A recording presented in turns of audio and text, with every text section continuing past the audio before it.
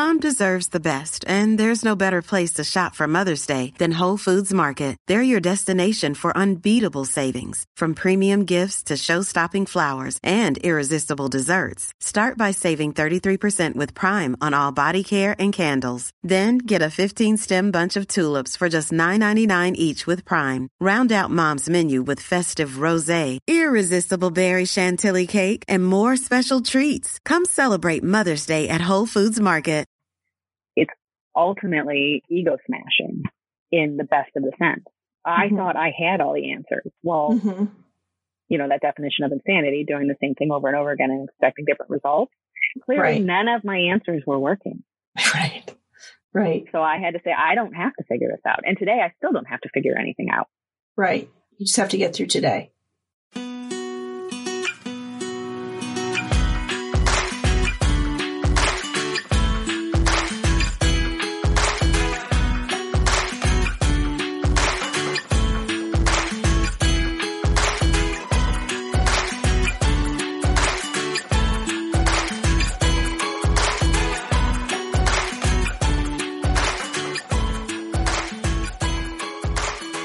Welcome to That's a Hard No, the podcast about saying no and setting boundaries to help you become the authentic and empowered you that this world needs. I'm Heather Drago. My co-host, Sarah Saunders, is off this week, so I'm flying solo today. But no worries, Sarah will join us again next week on our next minisode. Before I begin, a quick reminder. While Sarah is a licensed professional clinical counselor, this podcast is in no way a replacement for one-on-one therapy with a mental health professional. If you are struggling with mental health issues, we welcome you on this journey, but also invite you to seek out professional help. Go to this episode's page on our website and click the link to find a therapist near you. With that said, let's get started. Jenn Prochaska is the owner of The Right Difference, spelled W-R-I-T-E, a blossoming content and copywriting agency headquartered here in Cleveland, Ohio. A marketing professional for more than 20 plus years, Jenn got her start in the music industry working for an independent record label, and over the years has helped brands that span the gamut from major sports teams like the Cleveland Browns and Columbus Blue Jackets to household names like Duck Brand Duct Tape, Kraft Foods, Oreos, the Cleveland Clinic, and more. I've known Jenn personally for almost 20 years and have partnered with her professionally for the past 2 or 3. She's one of the warmest, funniest, and most authentic people I've ever had the pleasure of knowing, and she's my go-to gal when I need to vent to another small business owner. I've invited Jenn onto the podcast because the story of how she got here involves some profound personal realizations and setting of boundaries. During our conversation, she tells us about her struggles with addiction, finding clarity and community, surrendering to a higher power, and about being okay with not knowing where her path will lead her next. I know you'll love her as much as I do, so without further ado, my friend and colleague, Jenn Prochaska. Hey, Jenn. Thanks for joining me on the podcast today. Hello. Thank you. I'm happy to be here. So you and I go back a ways, and we've worked together for a few years now. And one of the reasons I wanted to talk with you is that in working with you and just being around you, I've observed that you're very comfortable saying no to things.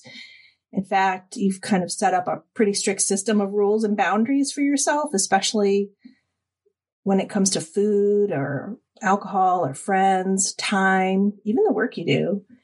But that didn't come easy, did it? Tell us about how you got to that place and how and when that all started.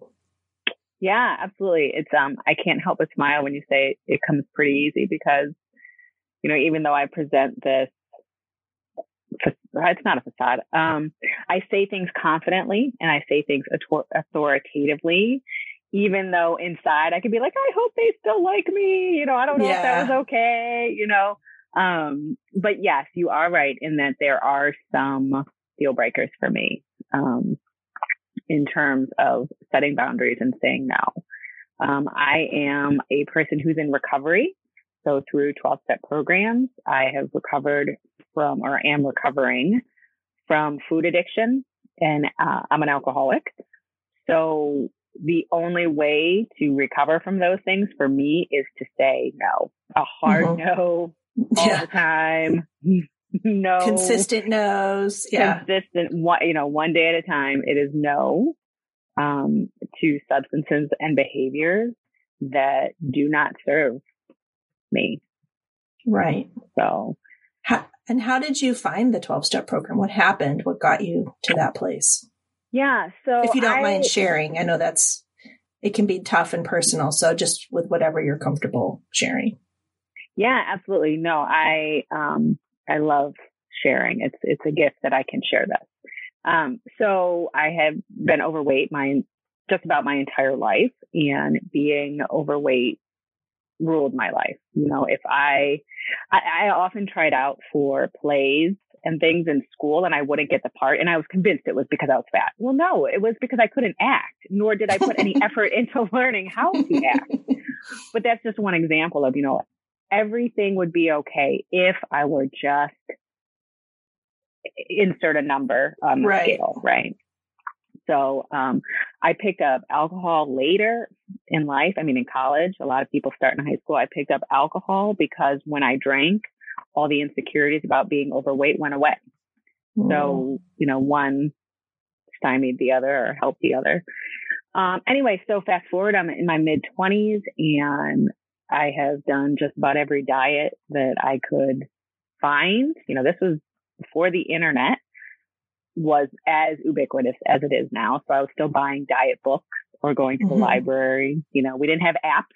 Smartphones didn't exist. This is, 2001, and September 11th happened. And emotionally, I was already at a very low point. I was 220 pounds, and I'm 5'5".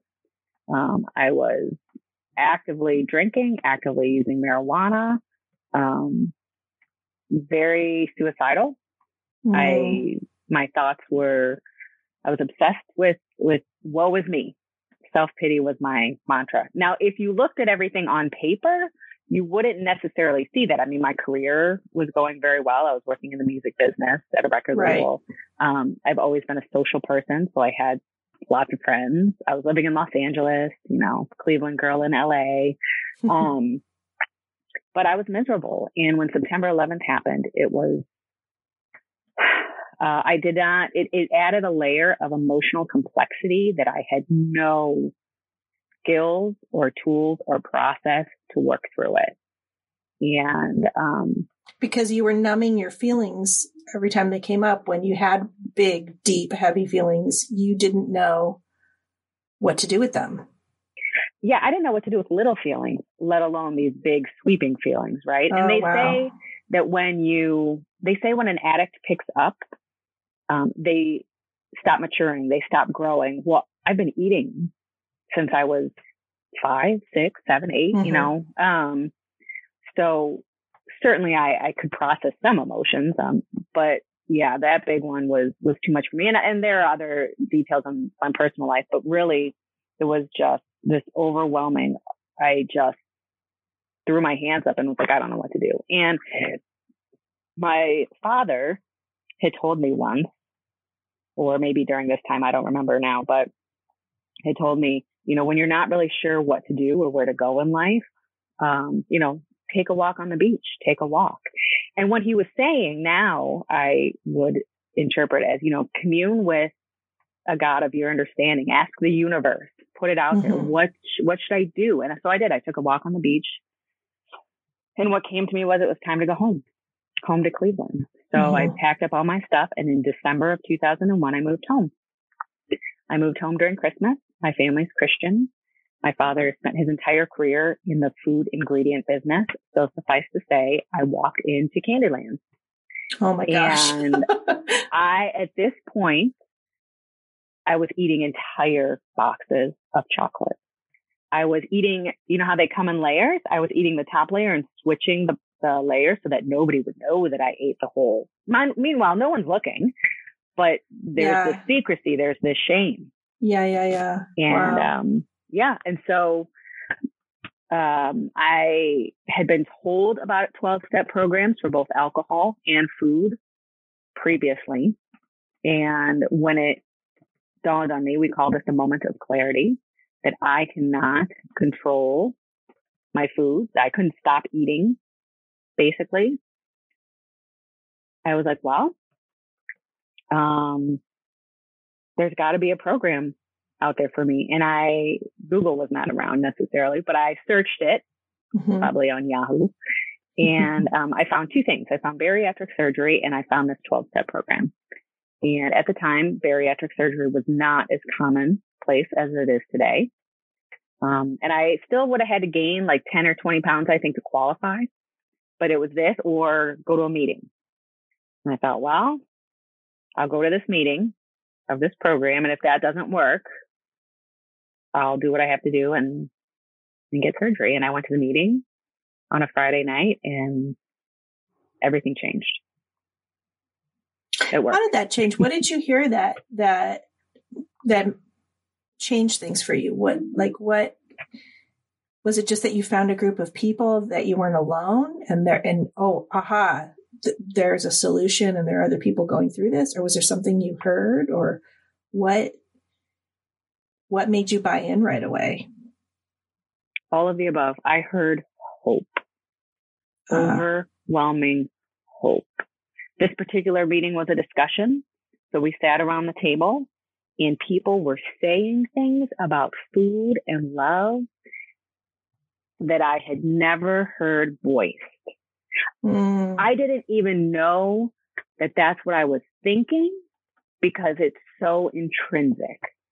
And I, for a variety of reasons, did not cry in public and would certainly not cry in front of strangers.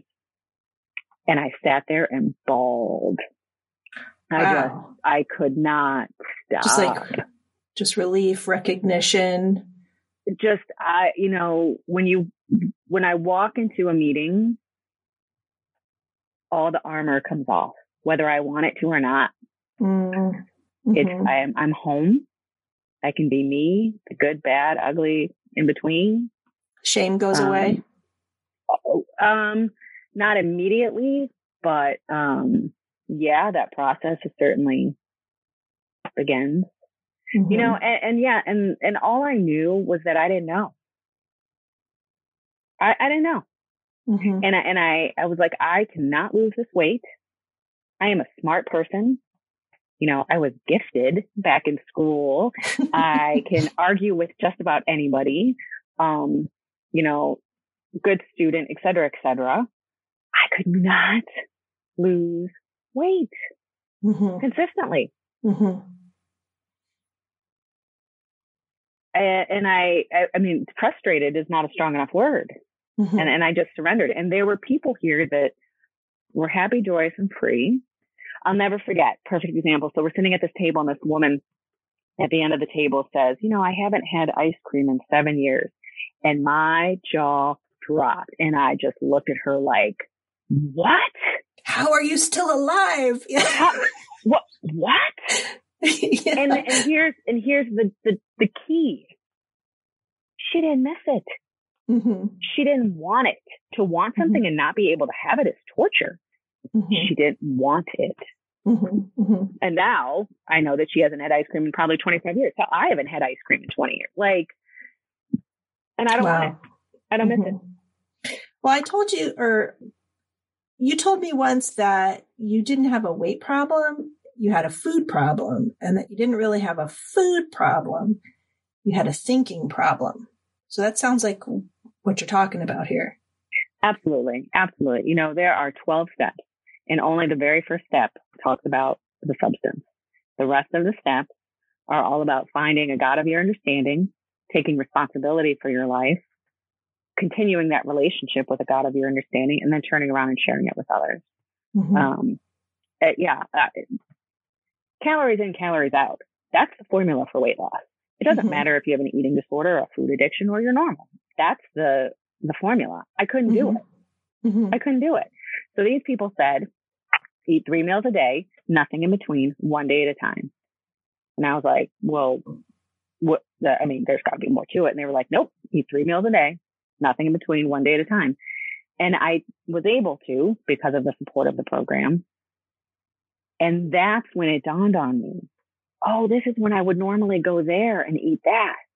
Oh, this is when I would normally eat that. Like, it opens my eyes to things that I could not see, that a person in an active addiction does not see, because the disease of addiction does not allow you to see it, or at least for me, that's how it was. So I had secrets from myself. So when they say, it's not a weight problem, it's a food problem. And for me, there are substances that I have to abstain from. I have to say no to sugar and flour. And then I realized, then I learned that it was a thinking problem, because even though those substances are not in my system, when those emotions that we talk about come up, I'm created to use those substances. So to choose a different path, I have to think a different thought. And that takks a lot of time. I mean, that's a year, those are years. Long process. Yeah. Still learning. Yeah. Always growing. But in the beginning, it was like, aha, I have to figure this out. It was, aha, I don't have to figure this out. Oh, I don't have the answers. I don't have the answers. Okay. But the program and the experience of those who've gone before me do. We together, we recover. I mean, that's the thing. Like, you have to, it's ultimately ego smashing in the best of the sense. I thought I had all the answers. Well, that definition of insanity, doing the same thing over and over again and expecting different results. Clearly, none of my answers were working. Right. So I had to say, I don't have to figure this out. And today I still don't have to figure anything out. Right. You just have to get through today. Yeah. And it's, and there are, we're certainly simplifying it, but I have people support, I have spiritual support, and, the universe will tell me what I need to know when I need to know, as long as I'm open. And the very first step of being open is not using substances that put me actively in the disease of addiction. Right. I've heard you say that addiction is a cage, especially when we've talked about finding clarity, and that addiction keeps you trapped. So you're just stuck thinking inside this small area, this small box, and you just can't see any other possibility. Is that? Yes, I'm nodding my head. Yes, it is. They call it slowly nodding. Yes. Nobody else can see me. Profoundly nodding. Yes, it is called the bondage of self. You are in the bondage of self. I didn't write that. That's what was written before me. The bondage of self. And that's why it is so frustrating for people who love addicts. Because they're like, can't you see XYZ? No, they can't. They can't. It's not that they do and they choose not to, although there's some of that, I'm sure. It's we can't. We can't. So the disease model of addiction posits that it is not just a mere code of ethics. It's not just morality. It's not just psychology. It is physical. There's I always say to people, especially new people, if the normal brain is wired, and then I hold out my fingers parallel, if the normal brain is wired like this, and then I cross my fingers and I say, my brain is wired like this, I am built to use certain substances. So that's why I continue to go to those meetings, and I continue to grow my spiritual life, because I'm never not addicted. Right. I'm just not, I'm living in recovery. I'm not living in the disease. Right. But you've made that admission to yourself, and therefore have set up, boundaries and a system and a support system so that you can honestly deal with it and deal with your feelings and keep moving forward and growing. So tell me, how has spirituality helped you with all of this? The solution is spiritual. And that is a direct quote from the book called Alcoholics Anonymous, which was written many years ago. And all 12-step programs are based around the Alcoholics Anonymous model, although they are autonomous and have their own details, if you will, but the idea of 12-step recovery is founded in a spiritual solution. So again, going back to that example of the normal person says, oh, when I put my hand to a stove and it's hot, I pull my hand away and I'm never going to do that again because wow, does that hurt? The addict says, oh, maybe this time it'll be different. And they put their hand on the hot stove. Oh, nope, that hurts. This time it's going to be different. And they put well, maybe if I turn around and put my hand on the stove, it's going to be different. No, it's always going to hurt. There's something in our physical being and our mental being that prevents us from stopping. So it has to be a power greater than a human power. I mean, how many addicts out there, I told you I was suicidal. I had parents that loved me. I grew up in a very good home, a very well-to-do home. I had friends that loved me. I had,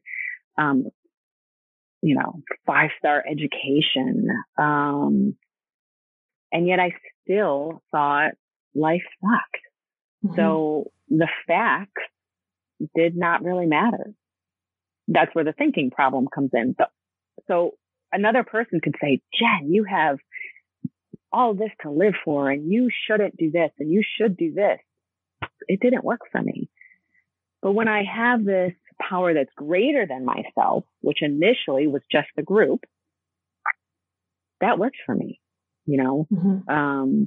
So my spirituality has evolved, and certainly, and the reason why I think it works for so many people across the world in various religions and various cultures is because the program does not define that higher power for you. It's up to you. It could be any religion. It could be non-religious. I would say I'm mm-hmm. non-religious, but I'm spiritual. I was told that it can be your higher power. It can be anything you want. It just can't be you, and it can't mm-hmm. be another person, because people will always, always let us down. That's the nature, the human fallacy. You need a God of your understanding. And at the end of the day, and there have been about 2 times in my life where it's come down to this. Yes, I can make a phone call and reach another person, but at the end of the day, whether or not I pick up food that is not good for me or drugs or alcohol, it's really between me and my God, right? Mm-hmm. So mm-hmm. I need a power that I believe, that I trust, that I have a way to communicate to, and that I can say, please, God, take away this thought. Please, God, help me not pick up. Mm-hmm. Please, God, help me through.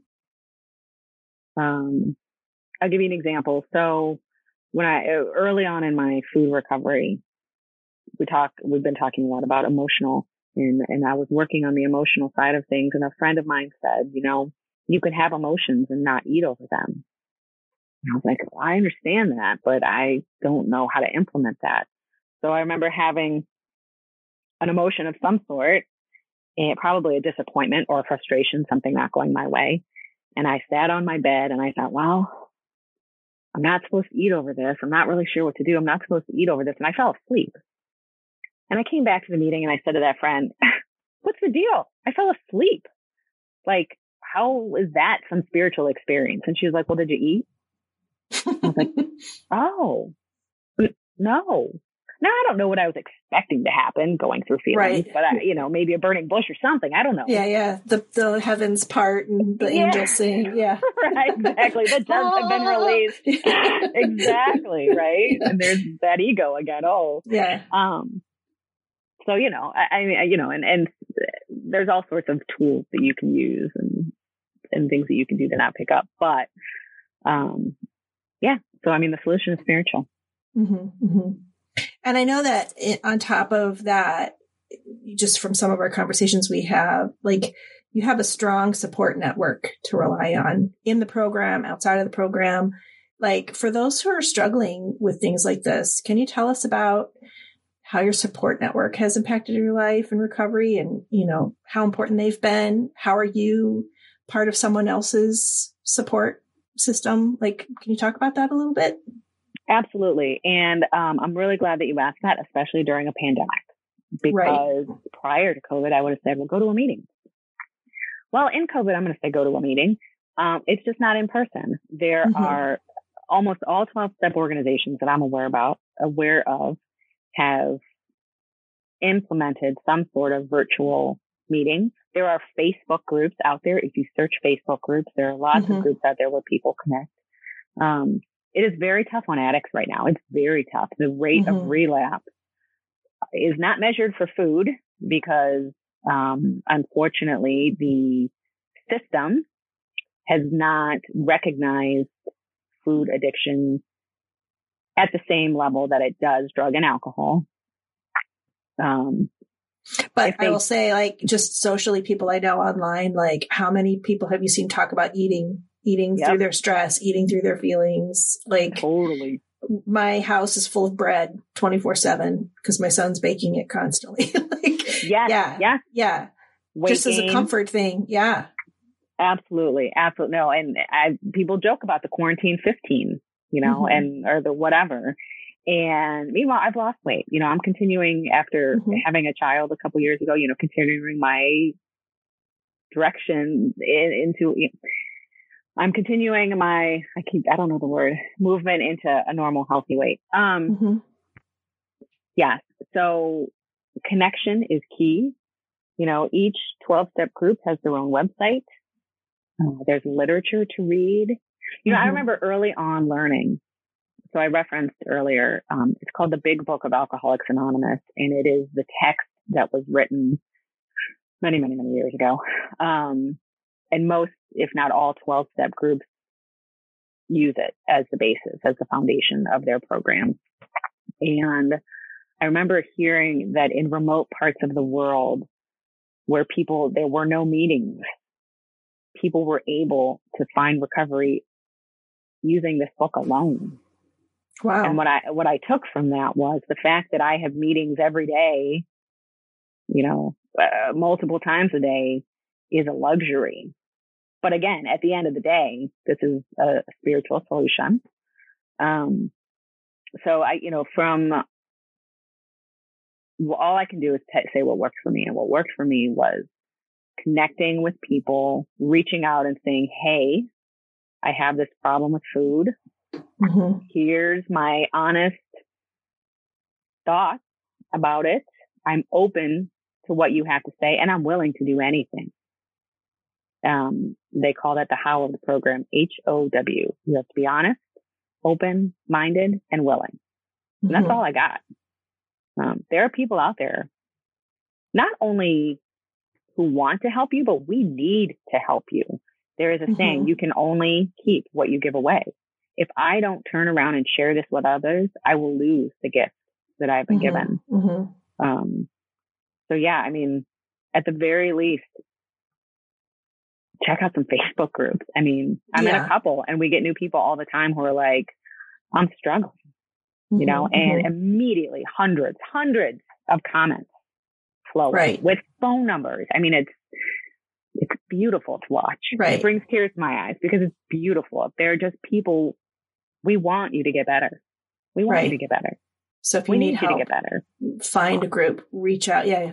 You are tearing up. Oh, I am. Yeah. I know in my moments when I've had issues and I've reached out, I've always been surprised at the open arms that have been waiting for me. So sometimes people just need to be asked, or people need to be aware of, even personally, like I've reached out to you when I've had a bad day or other friends just been like, man, my life sucks right now. And we've just have that conversation. Just even if it's not about addiction, if it's just about, I need to talk to somebody, sometimes that's how you start. I think with the food thing that so many, when people think about eating disorders, they think bulimia and anorexia, although binge eating disorder is becoming more well known.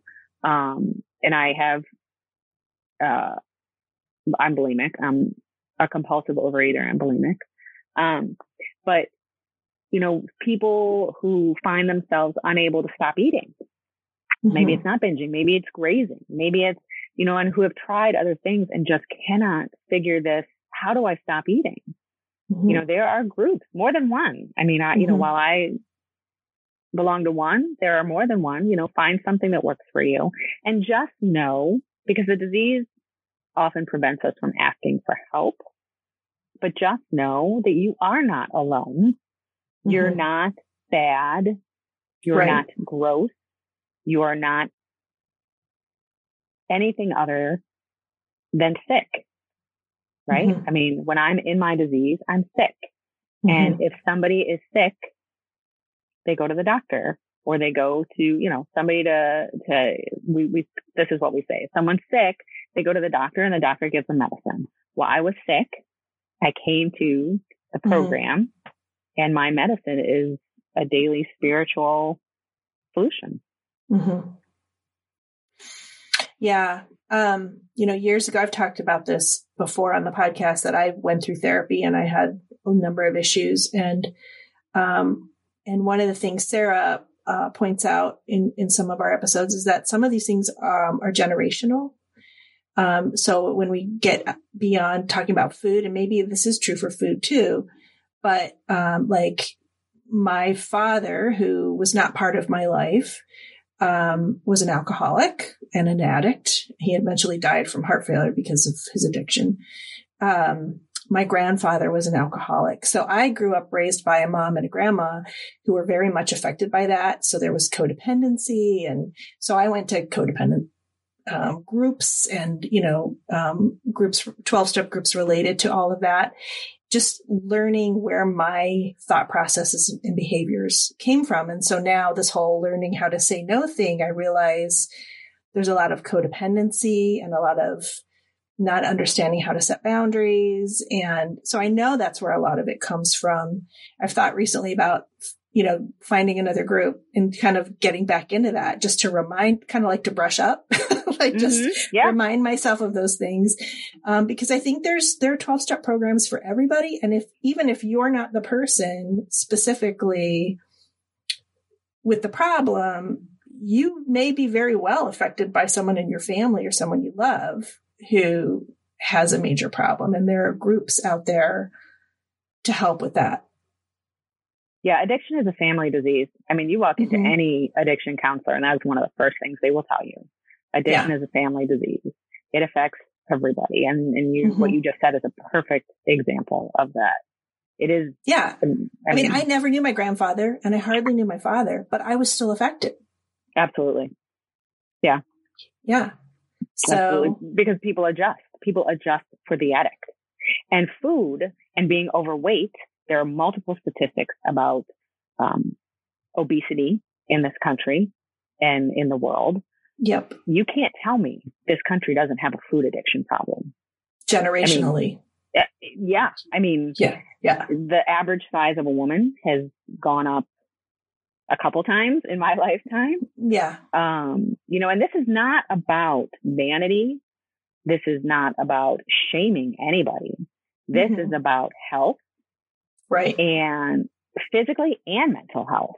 You know, I mean, I was not living the life that I'm meant to live. I wasn't fulfilled. I wasn't happy, to put it very simply. I just wasn't happy. Right. So when you say, you know, at the beginning, you said, well, you know, I have an easy time saying no. The most important thing in my life is my abstinence, which is the equivalent of sobriety for food, and my sobriety. Because without that, I don't have my husband. I don't have my children. I don't have my career. I don't have anything, because I immediately go back into that bondage of self, that cage. Yeah. Right. I guess I misspoke when I said I didn't mean to say that it's easy for you. It's just like, it seems like your life is structured around it.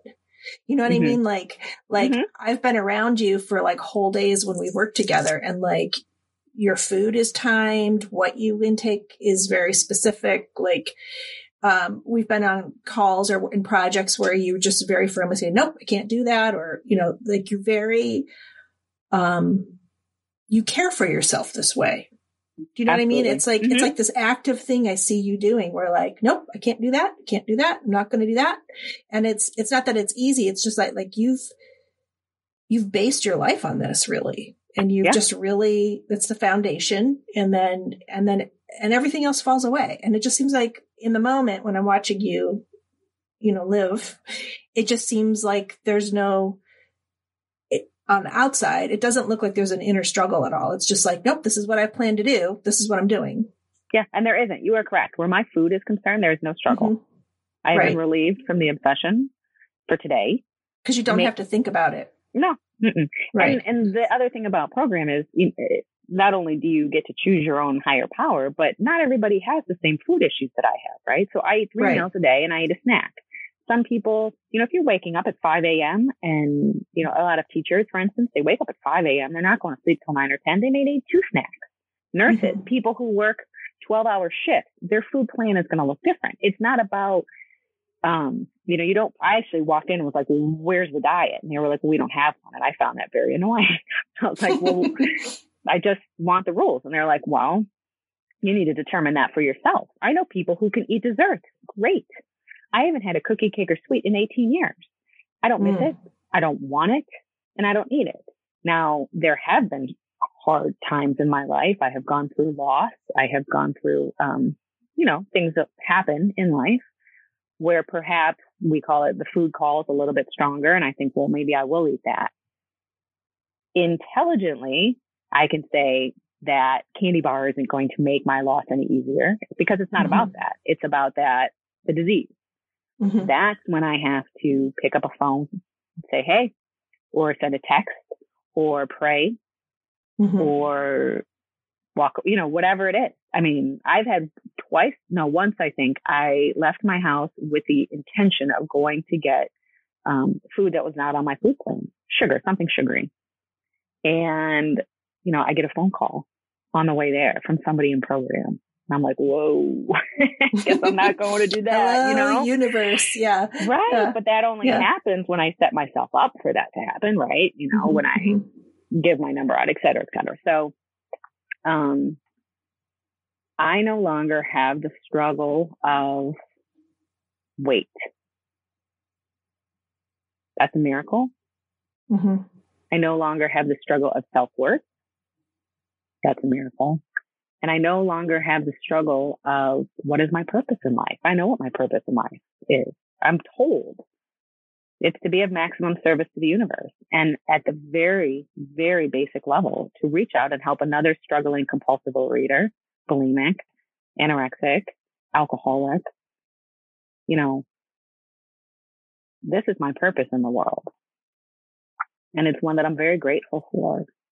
And as much as I set boundaries for my own life, I'm in a position to do so. Not everybody is all the time. There have been times when my planned meal didn't go as planned, or a meeting goes over the lunch hour, right? My clients don't care whether or not I eat lunch at noon or 3. No. And I have tools to deal with that too. I can adjust. Got choked up listening to all of that. Yeah. I live to eat. I eat to live. I don't live to eat. Right. And I eat in proportion most of the time. It is the easier way. It's so much easier than a diet. Oh, diets were torture. Yeah. Yeah. I'm sure many people are listening, nodding their heads going, oh yeah, I've been there. All these boomerangers and, yeah.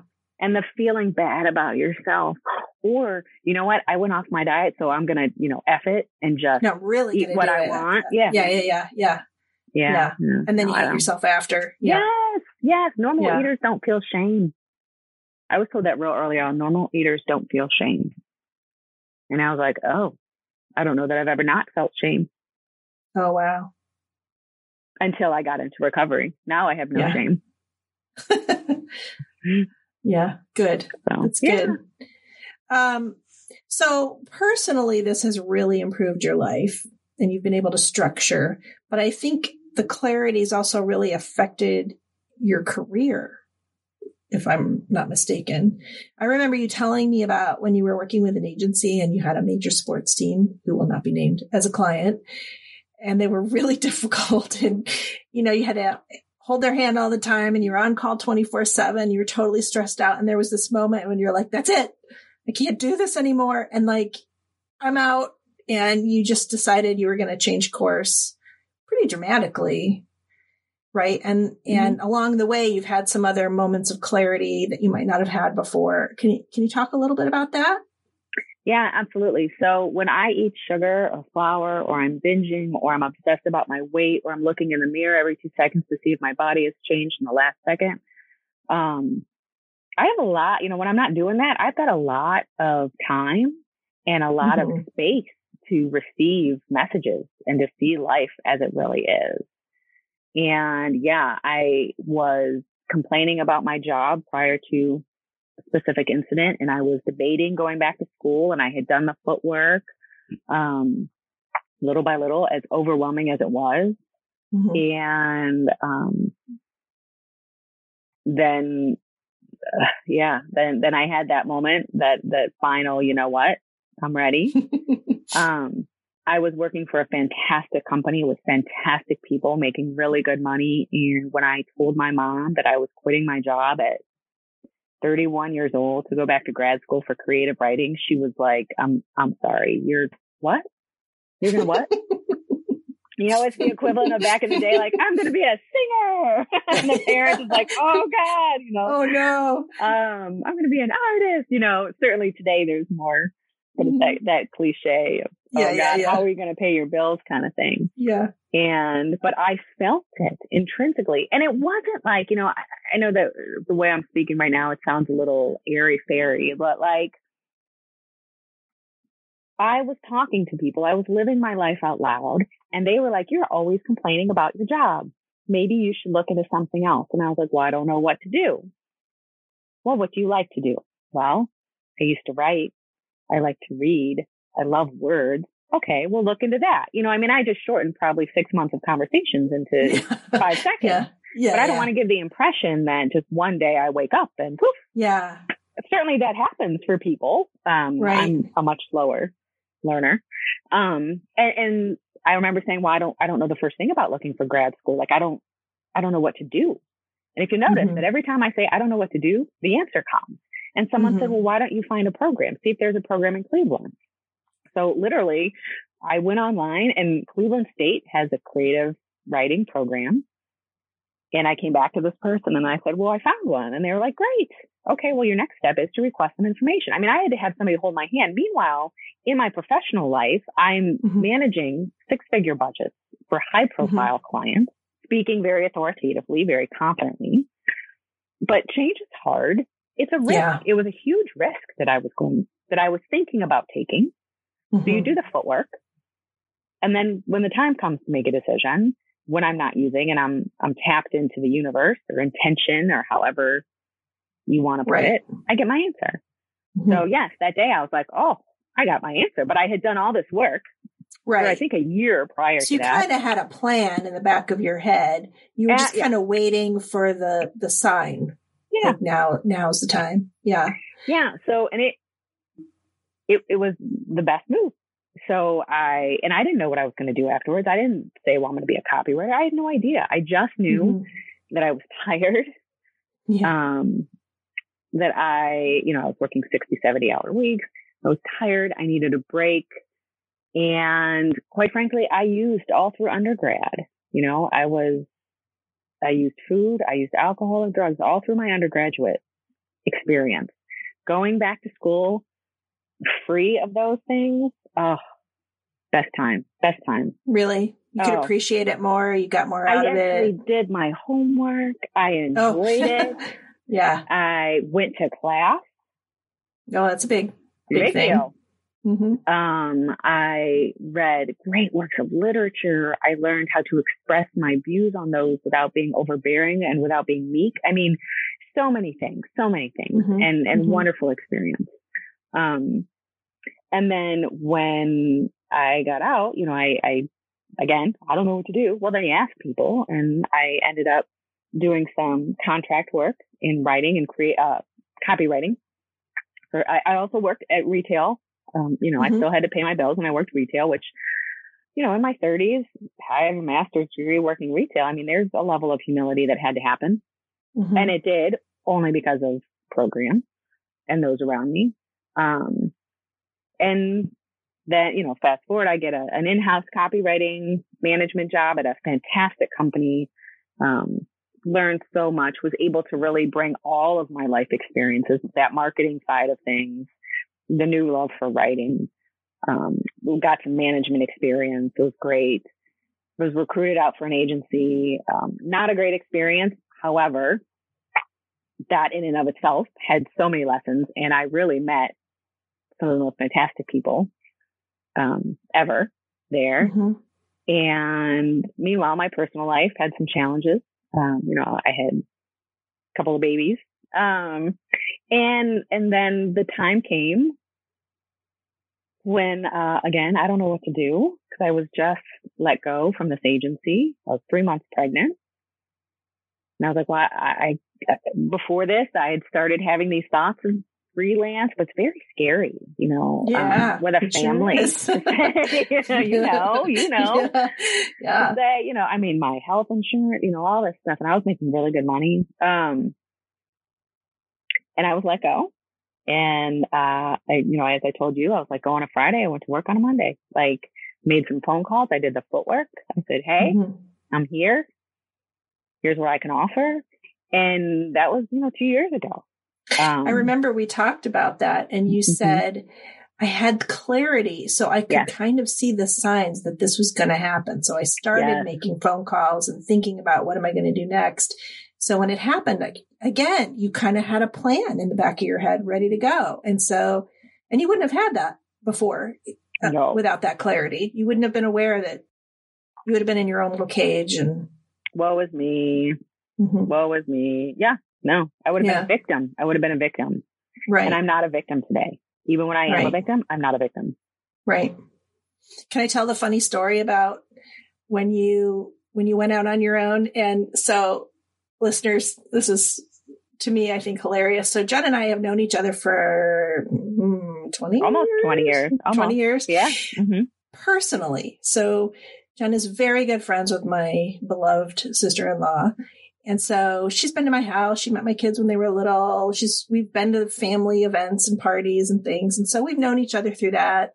Back in the day, I went to a jewelry party, mm-hmm.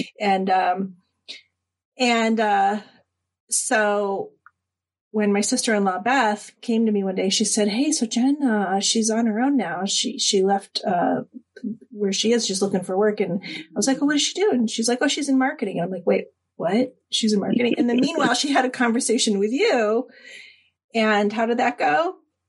She goes, I said, yeah, well, I'm on my own. You're looking for clients. And she goes, well, my sister-in-law owns a marketing agency. And I was like, she does? What? Tell me about this. Yeah. And I remember Googling it, oh my God, she does. So we had a very funny conversation.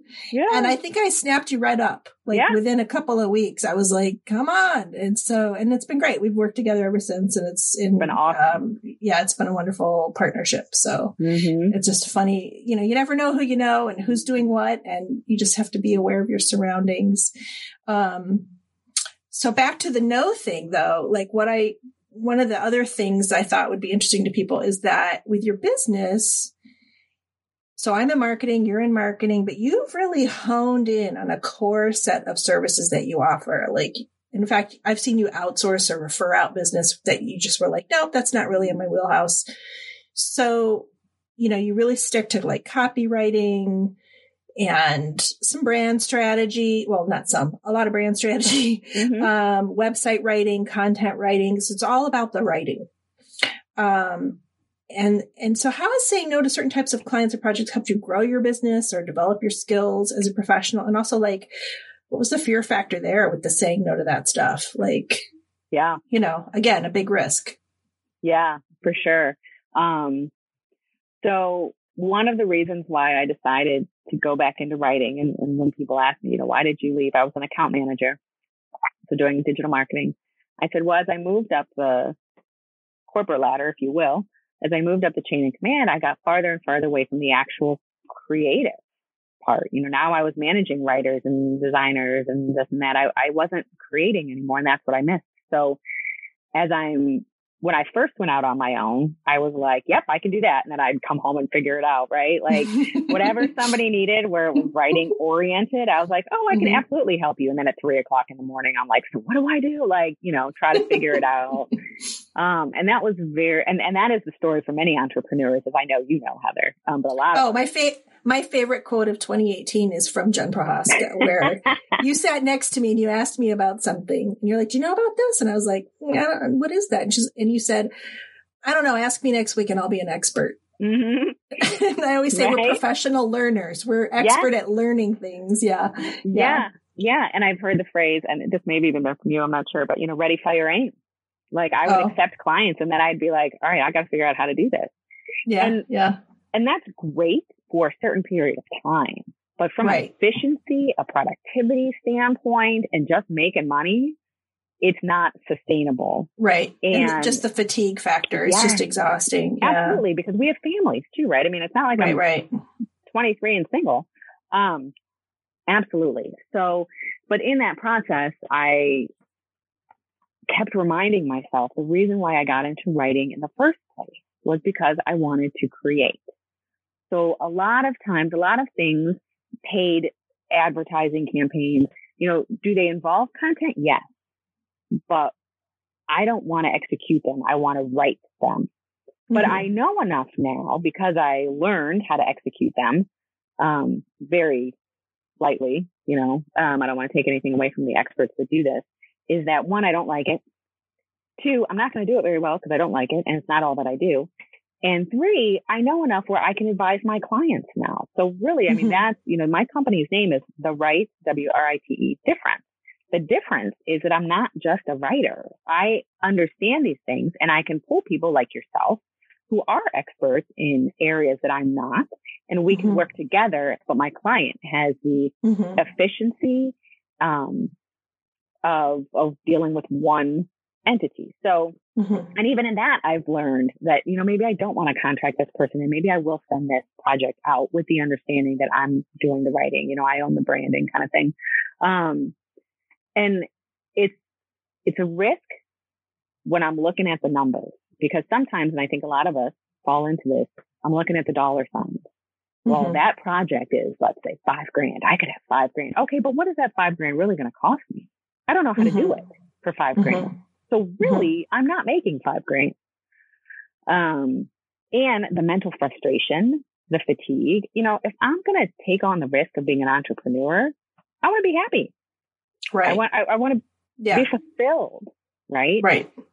So, so to say no to those things, and really, and I know that you guys have talked about this before, by saying no to one thing, I'm saying yes to a whole lot of other things. Totally frees you up. Yep. Yes. Yeah. Yeah. So, and some of it is just trial and error. A lot of it for me is trial and error. And again, because of my program, which says, find people who have what you want and ask them how they got it. I do the same thing in my professional life. I have found groups of copywriters, online, internationally, right? All these people, and we ask each other questions and we get feedback.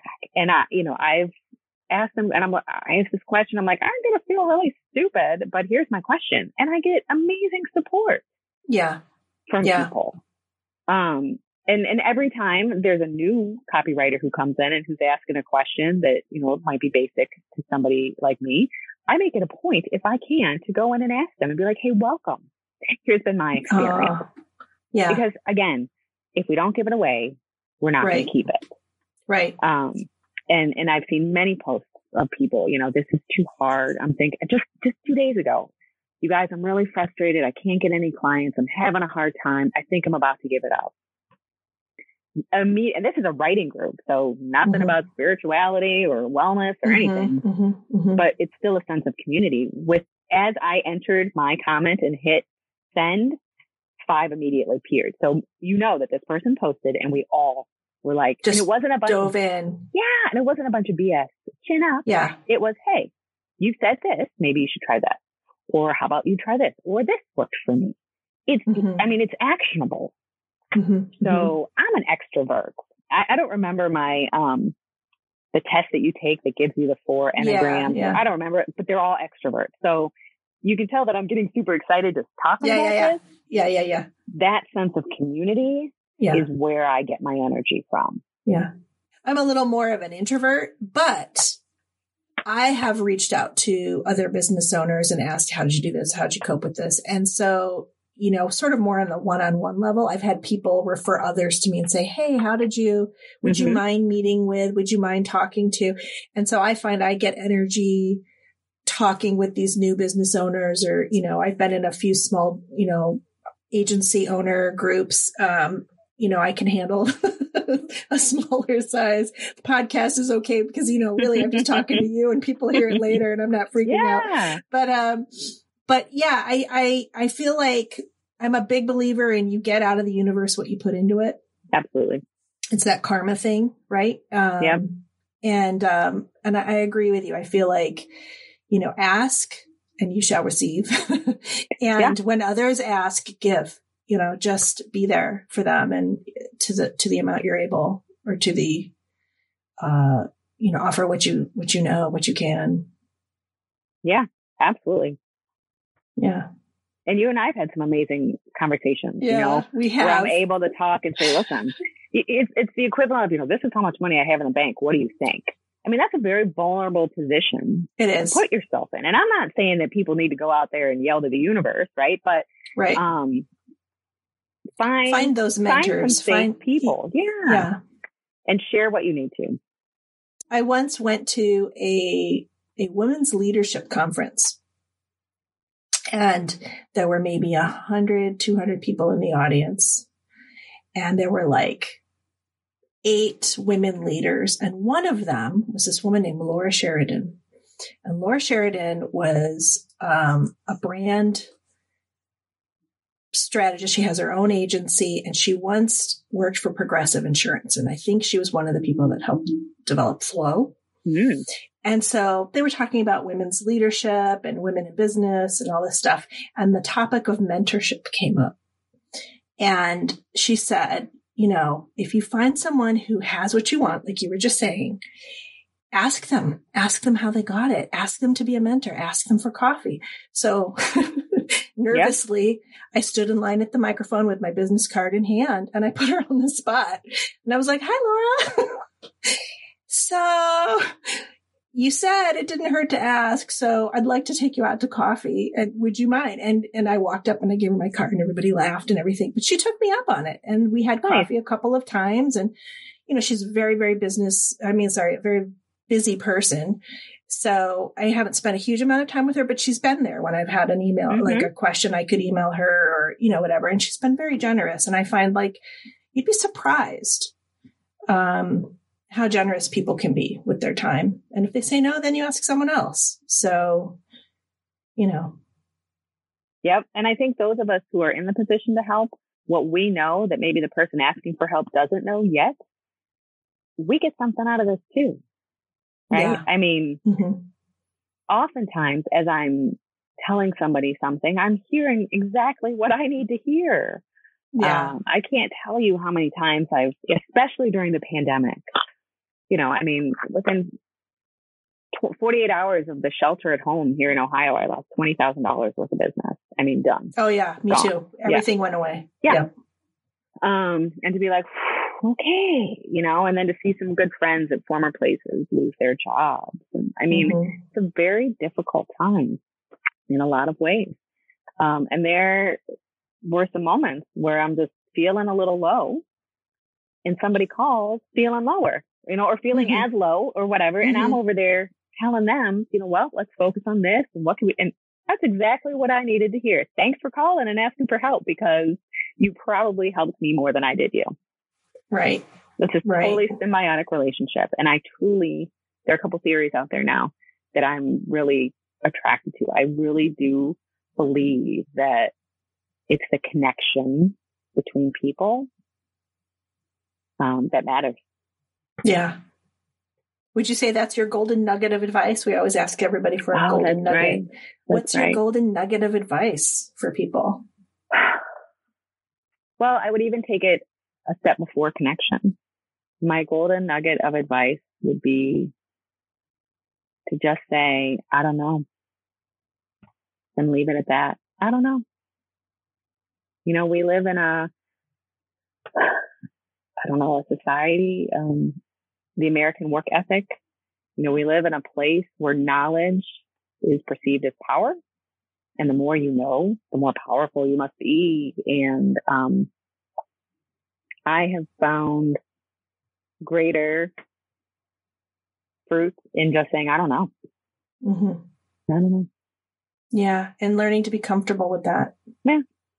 I thought about that a lot too. In that during this pandemic, a lot of the stress I think everybody is feeling, the grief, is that like, we don't know what's going to happen next. And it reminds me of when my children were small, and every day they needed to know what was going to happen that day. They would ask, what's happening today? Or if we were going somewhere, what's going to happen? And we would have to like verbally talk it through. Like, we're going to do this, and then this is going to happen. And, what are we doing today? And the fact that we can't always know what's happening next is very unsettling for people.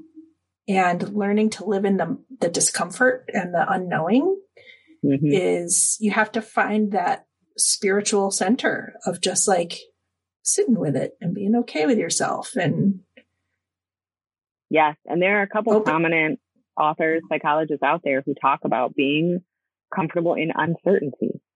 And one of the greatest gifts that we can give our children is, I don't know. Yeah. But here's what we're going to do today. Here's what I do know. I have a 6-year-old. She'll ask me everything from what are we doing today 5 times to, are you going to die, Mom? Well, not right this second, I hope. But yeah, but my hearing about COVID might be very scary to little kids, and they're worried. Absolutely.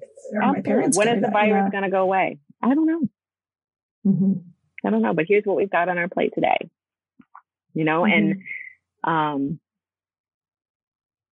And being able to put my child's needs ahead of my own in that instance, all comes from being abstinent and sober for me. Right. It all comes from recovery. It's all full circle. Being able to take the risks that I've taken and trust that, I don't know that it'll be okay is the right way to say it, but trust that it's the path I'm supposed to be on. Right. And the bumps along the way serve a purpose. And if it's not, I don't know, maybe if all my business were to go away tomorrow and I decide, hey, I think I'm going to go back working for somebody else, great. Then that's my new path. That's okay too. You mentioned shame earlier. I don't have any shame today. There's no need for shame. Shame and guilt has never done anybody any good. Yeah. It serves no purpose other than self-defeat. Yeah. Or if I am ashamed of, being ashamed of something that I have done, then I can take steps to take responsibility, apologize, maybe set right. But when I say shame, I mean as a living being. I exist for a reason. I'm one of many. I'm just a spoke in the wheel, and there's comfort in that. But I'm still here for a reason. So help me out, the universe. Where you want me. None of that, all of that goes away. All my choices, everything goes away if I pick up food that is not on my food plan or I drink today. It all goes away. Right. What a great conversation, Jenn. Thank you so much for your, but thanks for sharing with our listeners, for your vulnerability, your honesty, your gift of just sharing your story and helping others find the journey they're supposed to be on. I really appreciate you taking the time and being so open.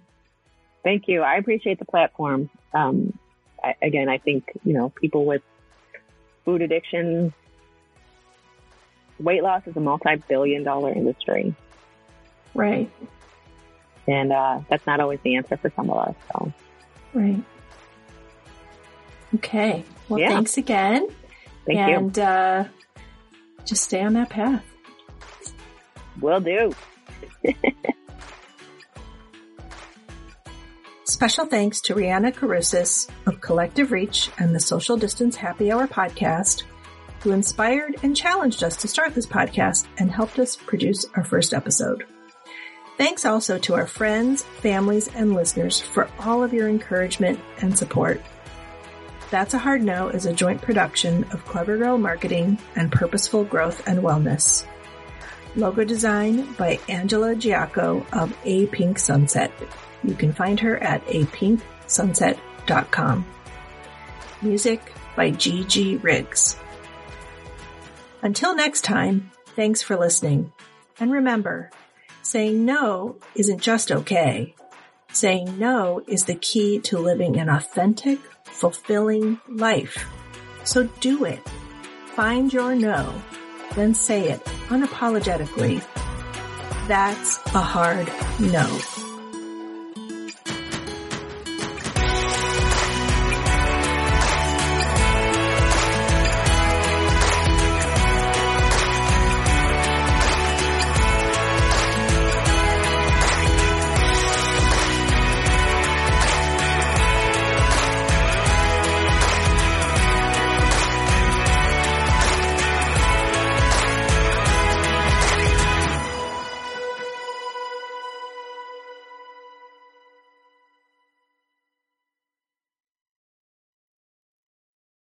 Hi, my name is Sarah, and I want to tell you about my podcast called Can I Offer You Some Feedback? I'm a business consultant and executive coach with over 20 years experience in change management, leadership development, and naturally providing feedback to high performers. My podcast is for those of you who have a complicated relationship with feedback, whether giving, receiving, avoiding, or seeking. Feedback is essential for our development. In each episode, you'll hear from real people across industries with their ideas, perspectives, and best practices on feedback. I'll also be sharing business bites with you, simple explanations of organizational tools, management techniques, and leadership philosophies that will help you and your businesses thrive. You can listen to Can I Offer You Some Feedback on your favorite podcast app or learn more at evergreenpodcasts.com.